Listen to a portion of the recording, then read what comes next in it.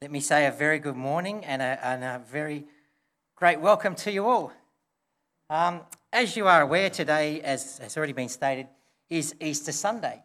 And so I'm having a break from doing my normal series that we've been looking at on the church and looking at Acts. I'm doing something obviously different today because today is Easter Sunday. You know, around Easter time, we tend to get bombarded with some graphic pictures. Well, today I want to warn you, I'm about to show you a picture that is quite graphic and is quite depressing. I want to show you a picture that may sum up what this very day could have been like for those back in Jesus' time. This is the picture. I warned you, it was bad. Now, for those of you who are looking at this and thinking, what on earth am I looking at? Don't feel bad, because when I was first shown this picture, I had no idea what I was looking at either. Now, not that I'm into astronomy in any way, but the boss at the campsite that Michelle and I worked at Railway, he was into astronomy in a big way. He used to try and explain the size of the universe. He told me how the stars I was looking at happened 3 years ago. And he used to show me photos from NASA and from the Hubble telescope. He was full on into astronomy. This was one of his favourite photos. What we are looking at here is a picture of a black hole. Now, obviously, I'd never heard of a black hole and had no idea what it was. And so stupidly, I said, what is it? Because that just gives him another half an hour to talk to me about this stuff. He explained to me a black hole is a spot in space which is like a giant vacuum or whirlpool, and it sucks everything around it into that hole. He said scientists knew for many years that black holes were out there, but they were never really a great problem to us. The only black holes that ever been found were in galaxies millions of light years away from Earth. Now, I sound like I know what I'm talking about. I don't even know what a million light years is. I'm just quoting what he told me. As I said, black holes were one of his favourite talked about, because he had a favourite story that he used to tell the kids about with a black hole. It was in the late 1990s, astronomers made a startling announcement that a black hole had been found nearby in our own galaxy, the Milky Way.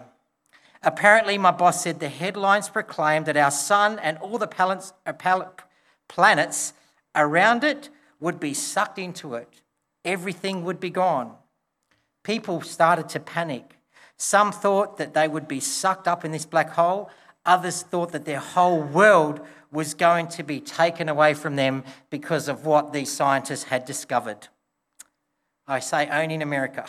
But as stupid as that sounds, I think this may be how the women and the apostles and the friends of Jesus felt that Sunday morning. It was as if some kind of black hole had made its way to the tomb that morning and sucked everything out. Because when we look at this, everything the followers of Jesus knew and believed in was gone. I told you it was pretty depressing. The women went to the tomb and it was empty. It was as if some kind of black hole had made its way to the tomb on that morning and sucked it dry. Everything they knew and believed in was gone. Then the apostles, these men who had invested their lives in this man Jesus, they had believed with all their hearts that he was the promised Messiah, that the one that they should follow. They had believed in his cause so much that they left their homes and their families and they found security to follow him. Then suddenly a black hole had come and Jesus was taken from them. As Christians today, we celebrate the black hole of an empty tomb. We say he's risen indeed, hallelujah, praise the Lord. But let me tell you, for Jesus followers of the day, there was an emotion going around, and it wasn't one of celebration that morning. I had a reading down of Matthew 28. Go away and read Matthew 28, 1-10. If you read that, you will notice there is a recurring word that appears in that reading, a word that is mentioned many times. That word is afraid. 4 times the word afraid appears in that passage. Verse 4 says the guards were afraid. Verse 5 says the angel said to the women, don't be afraid. Verse 8 says Matthew says that the women hurried to the tomb and they were afraid. Verse 10 tells us that Jesus said to them, "Go tell my disciples, don't be afraid." You know, we have been looking at the early church over the past few weeks. We've seen how these great apostles taught these new converts. But what's happening here to them? The apostles were afraid. They're hiding. So much so, they are hiding behind locked doors. So in a way, you could say the Church of Jesus Christ began with a group of frightened men who were hiding behind locked doors in Jerusalem. It seems at face value, the emotion that gripped the followers of Jesus was fear on this morning. They believed he'd been taken away. They believed something happened. They were scared. Even though most of his closest followers had heard him speak many times, even though he trained and taught them on what to do and what to say in life, on this occasion they didn't know what to do or what to say. They sat afraid. They were timid soldiers, reluctant warriors, and speechless messengers. The most courageous act they did was get up and lock the door. They were afraid. They were empty. Now, as I said, I'm not trying to be hard on them. I mean, when you look at Jesus' steps to crucifixion from Friday to now, you can understand why they would be afraid. As I said, the day just gone, Good Friday, I call payday. Well, I think if I could name today, I would call Sunday Empty Sunday. For me, empty would be the word that would sum up the day. It seemed that everything that they believed in had been sucked into a black hole. And like the people in America, they were empty because they thought their whole world was going to be taken away from them. Even though Jesus had spoke on his death and resurrection many times, it didn't hit home. The followers of Jesus were afraid and they were empty. They would have thought, what help is there now for us? He's been taken, he's gone. Let me ask you, have you ever been in that position in life of being afraid and being empty? What help was there for Jesus' followers? What help is there for his followers and these people that went to the tomb and were afraid? What help is there for you when you are in that situation of being afraid and empty? Well, I think what we celebrate today, there is a great help for us. I called it Empty Sunday. Why? Because today we see three empty things that help us as followers of Jesus to really gain some encouragement. An encouragement that the followers of Jesus discovered in their day is still true for ours. Now, I know that the word empty can be a negative word, but these empties I want to look at today are so positive. They are extremely positive for us because they teach us we don't need to fear in life and we don't need to be afraid. Three empties that reveal fullness. Now, believe it or not, I'm not looking at the Gospels to see these three empties today. Even though these empty things are tied up with what celebrate today, these three empties come from a verse, believe it or not, I find in Revelation. And it is this, Revelation chapter 1. When I saw him, I fell at his feet as though dead. Then he placed his right hand on me and said, "Do not be afraid. I am the first and the last. I am the living one. I was dead, and behold, I am alive forever and ever, and I hold the keys to death and Hades." So what three empty things do I see linked to this verse?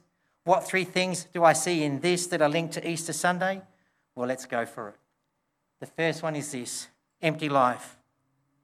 You know, the longer I live my life as a Christian, there is one thing I'm learning more deeply about Jesus. Something that has come more tangible for me to grab hold of. Something that has deeper meaning for me today than, dare I say, what it did 5, 10, 15 years ago. What is that? The life Jesus lived was real. Notice he says, "I am the living one." God deliberately chose to enter this world and become flesh. Now, I'm sure a lot of you, like me, have come to the realization a long time ago. But as I said, for me, it took longer as a Christian. I saw the human life Jesus lived as something that not only helped me, but it wasn't something I could really grab hold of. Jesus' life holds deeper meaning for me now than what it did back then. What do I mean? As a new believer, I used to focus on the perfect life. Jesus walked this earth as a perfect person, and I used to think how good and perfect he was. And I used to think, how good would that be to have? Seriously, wouldn't it be good to know that you're going to go through life perfect? Knowing that it doesn't matter what you face, you're going to be okay. I knew my life didn't and still doesn't resemble that at all. So in some ways, our two lives never connected on that deep personal level. My life and emotions are up and down like a yo-yo. I can remember times of meeting with other pastors and sharing with them and saying to them, I feel like my Christian life is nothing but a fake. I'm just going through the emotions. My heart is not in this. I feel God is so distant. I'm not sure where my faith is at today. As I said, I sometimes used to think, what a shame it is that I'm not perfect like Jesus, because if I was perfect, I know for sure I wouldn't be feeling that. Now, I know people have pointed out to me Hebrews 4:15, which says Jesus understands our every weakness of ours because he's tempted in every way we are. Do you know, I used to read that and think, no, he's not. No, he doesn't. I mean, he can't. He's never been married. He doesn't know what it's like to be angry with your wife. He doesn't know what it's like to have marriage trouble. He doesn't know what it's like to have to give yourself up. He never had children. He doesn't know what it's like to want to disown your kids when they're being that rebellious, that want to throw them out. He never had pornography around in his day. He didn't have to struggle with internet or computers. He never had to pretend in being fake. He never not felt close to God. For me, the writer of the Hebrew got it wrong. He would have been better off saying that Job, Jonah, Peter or Paul understands our every weakness because they were tempted in every way that we are. But not Jesus, because he's perfect. Not that I'm fully there yet, but the older I get as a Christian, I see more and more that the life Jesus lived is exactly like mine. Jesus has tasted and experienced the things of life I taste and experience. The ups, the downs, the emotions I face, he faces. He went to parties, he laughs, he cried, and sometimes he was lonely. He needed friends that weren't always there, so sometimes he felt rejected. He got tired, he got hungry, and he got thirsty, just like we do. Then you can add to this as we look at the New Testament, time and time again, it shows Jesus with people who lived a real life. People who were lonely, tired, rejected, depressed, stressed out. So he not only sees them, he reaches out and touches them. His touch was so powerful. We're not used to seeing power like that. We sometimes see power as being harsh, as a dictator or a ruler. We see people in power abusing people and manipulating people. That's not gentle.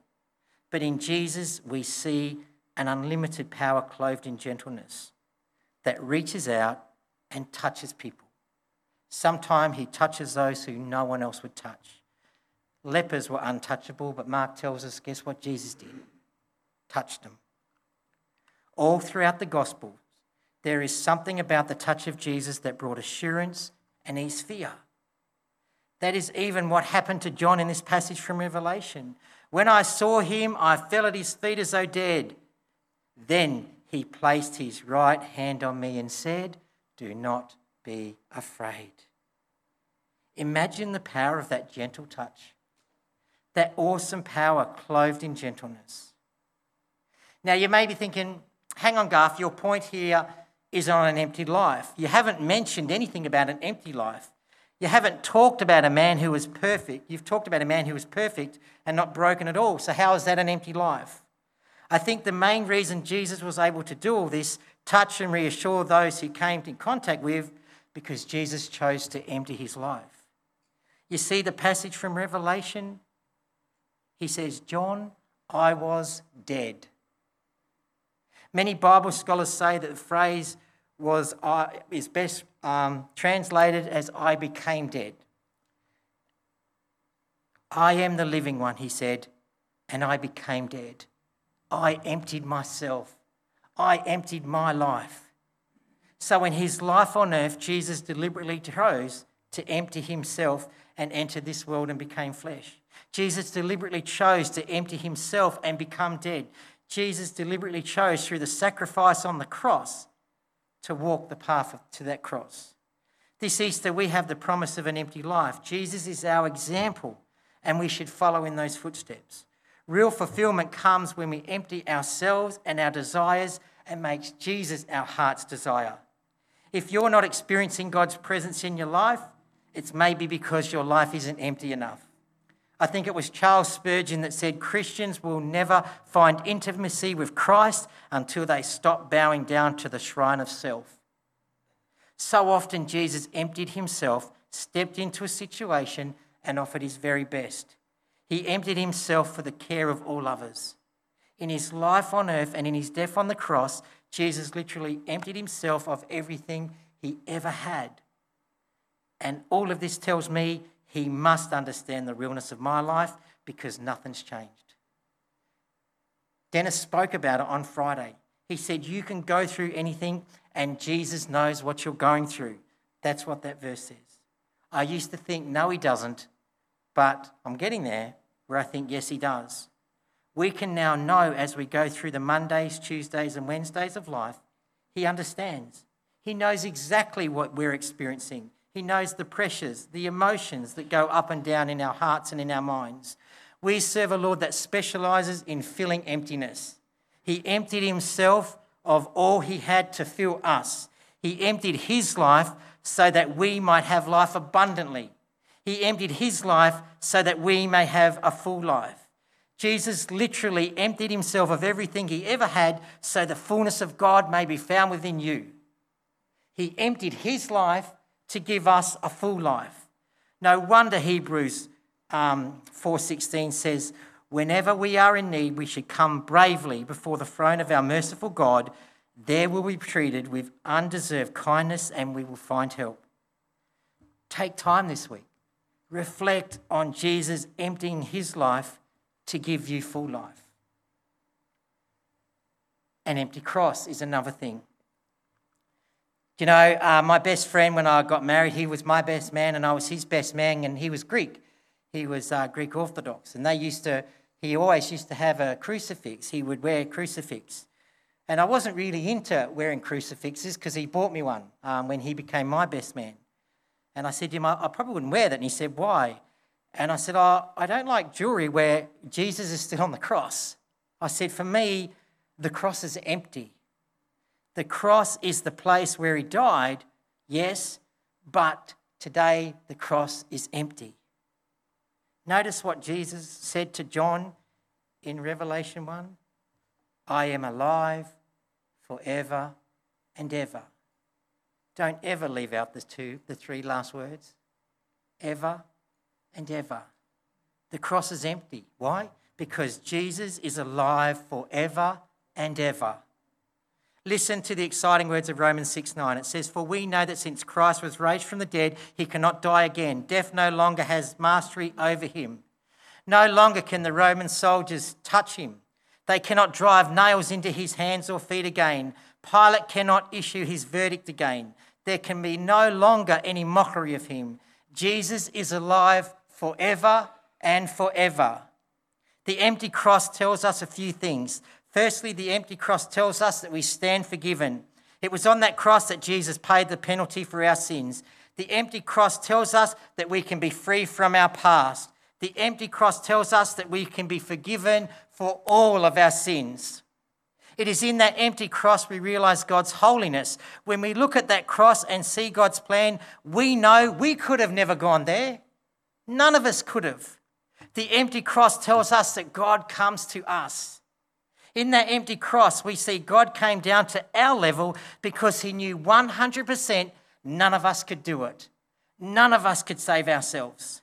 Yes, the cross is empty of the body of our Lord Jesus Christ, but in and through the risen Jesus, the empty cross brings a full life for you and me, a full life of God's love, God's hope, God's promise, God's forgiveness, and God's presence.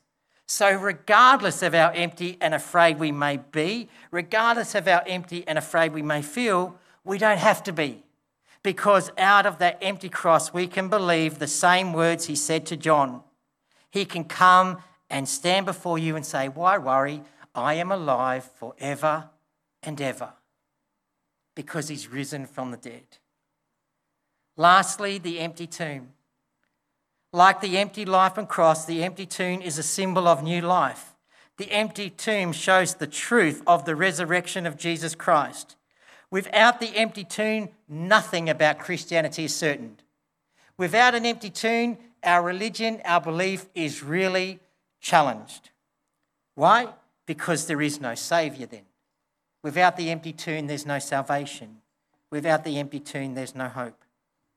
I'm not sure if you've ever heard someone make the comment along the lines of, it doesn't really matter whether Jesus rose from the dead in a physical sense or bodily sense or not. The important thing is what he taught on how we should live our lives.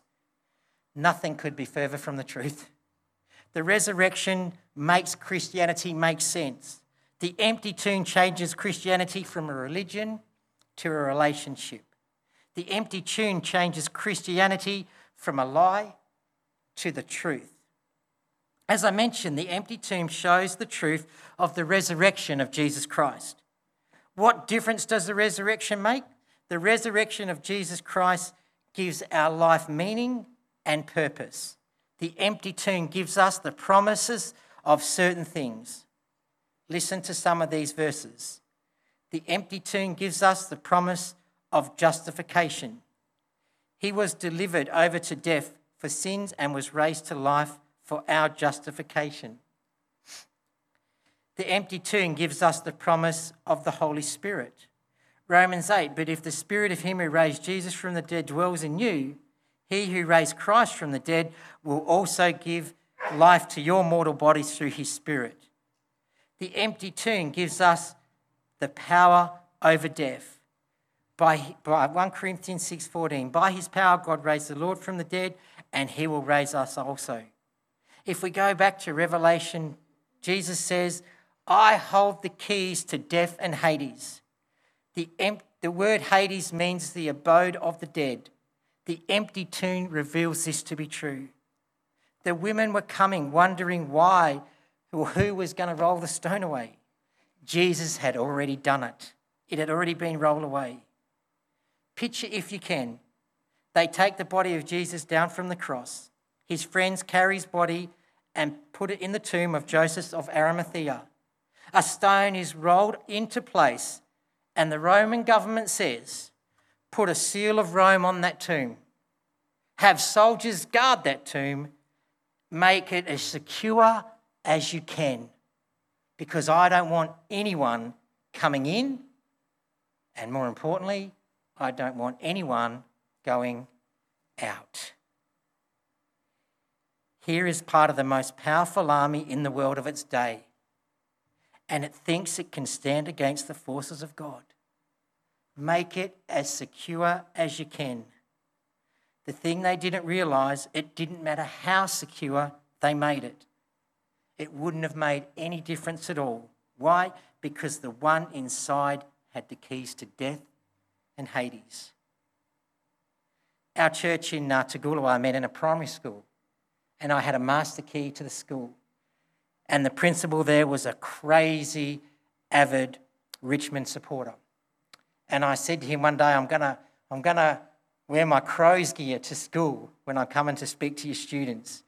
And he says, Garth, you won't be allowed in. He says, I'm going to lock the front gate.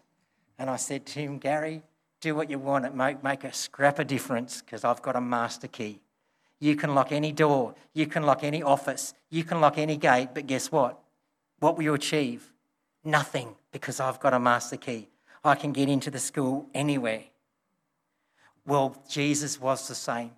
They could not do anything because the one inside held the keys to death and Hades. The empty tomb shows us that we do not fear death because death has already been defeated. Early in the morning on the first day, Jesus took out those keys, unlocked the latches of death, and Jesus was alive on that day. And how often will he be alive now? Forever and ever. To those of us who knew Jesus Christ as their Lord and Saviour, death has lost its sting. It no longer something to be feared. What fear is there in death? when we have the promise that one day we will live forever with him in heaven. That's what the empty tomb proclaims. I said at the beginning of this sermon that if you are a Christian, we get great encouragement from this passage of Scripture. It gives us three empties. Today, we have an empty life. He emptied his life. He walked and died for us on that cross. His life was empty so we could be full. We have an empty cross, but the reason it is because he lives forever and he invites us to have the same life. We have an empty tomb, which reveals that we can also live with him forever because he holds the keys. I'm not sure how you feel after a sermon like this, but for me, it's not just praise the Lord. Let's go and celebrate. Do you know, when I do sermons like this, I'm often left in shock because I often think, why me? I shared with you what God did in my life at that Coles store when I was 19. God took a butcher who became a reverend. Why me? I don't deserve any of it. This still astounds me because of the life I live. I would be the last person to choose to receive blessing. But I read a quote once, and I don't know who said it, but it's a quote. The gifts of God don't have anything to do with the behaviour of his children. They are all to do with the love of a father. That's where we all stand today. This is truly what we celebrate today. We celebrate an empty life. Why? Because he chose to empty himself to give you fullness. We have an empty cross because he rose from the dead to give you life forever and ever. And we have an empty tomb because he holds the keys to death, and he is the one.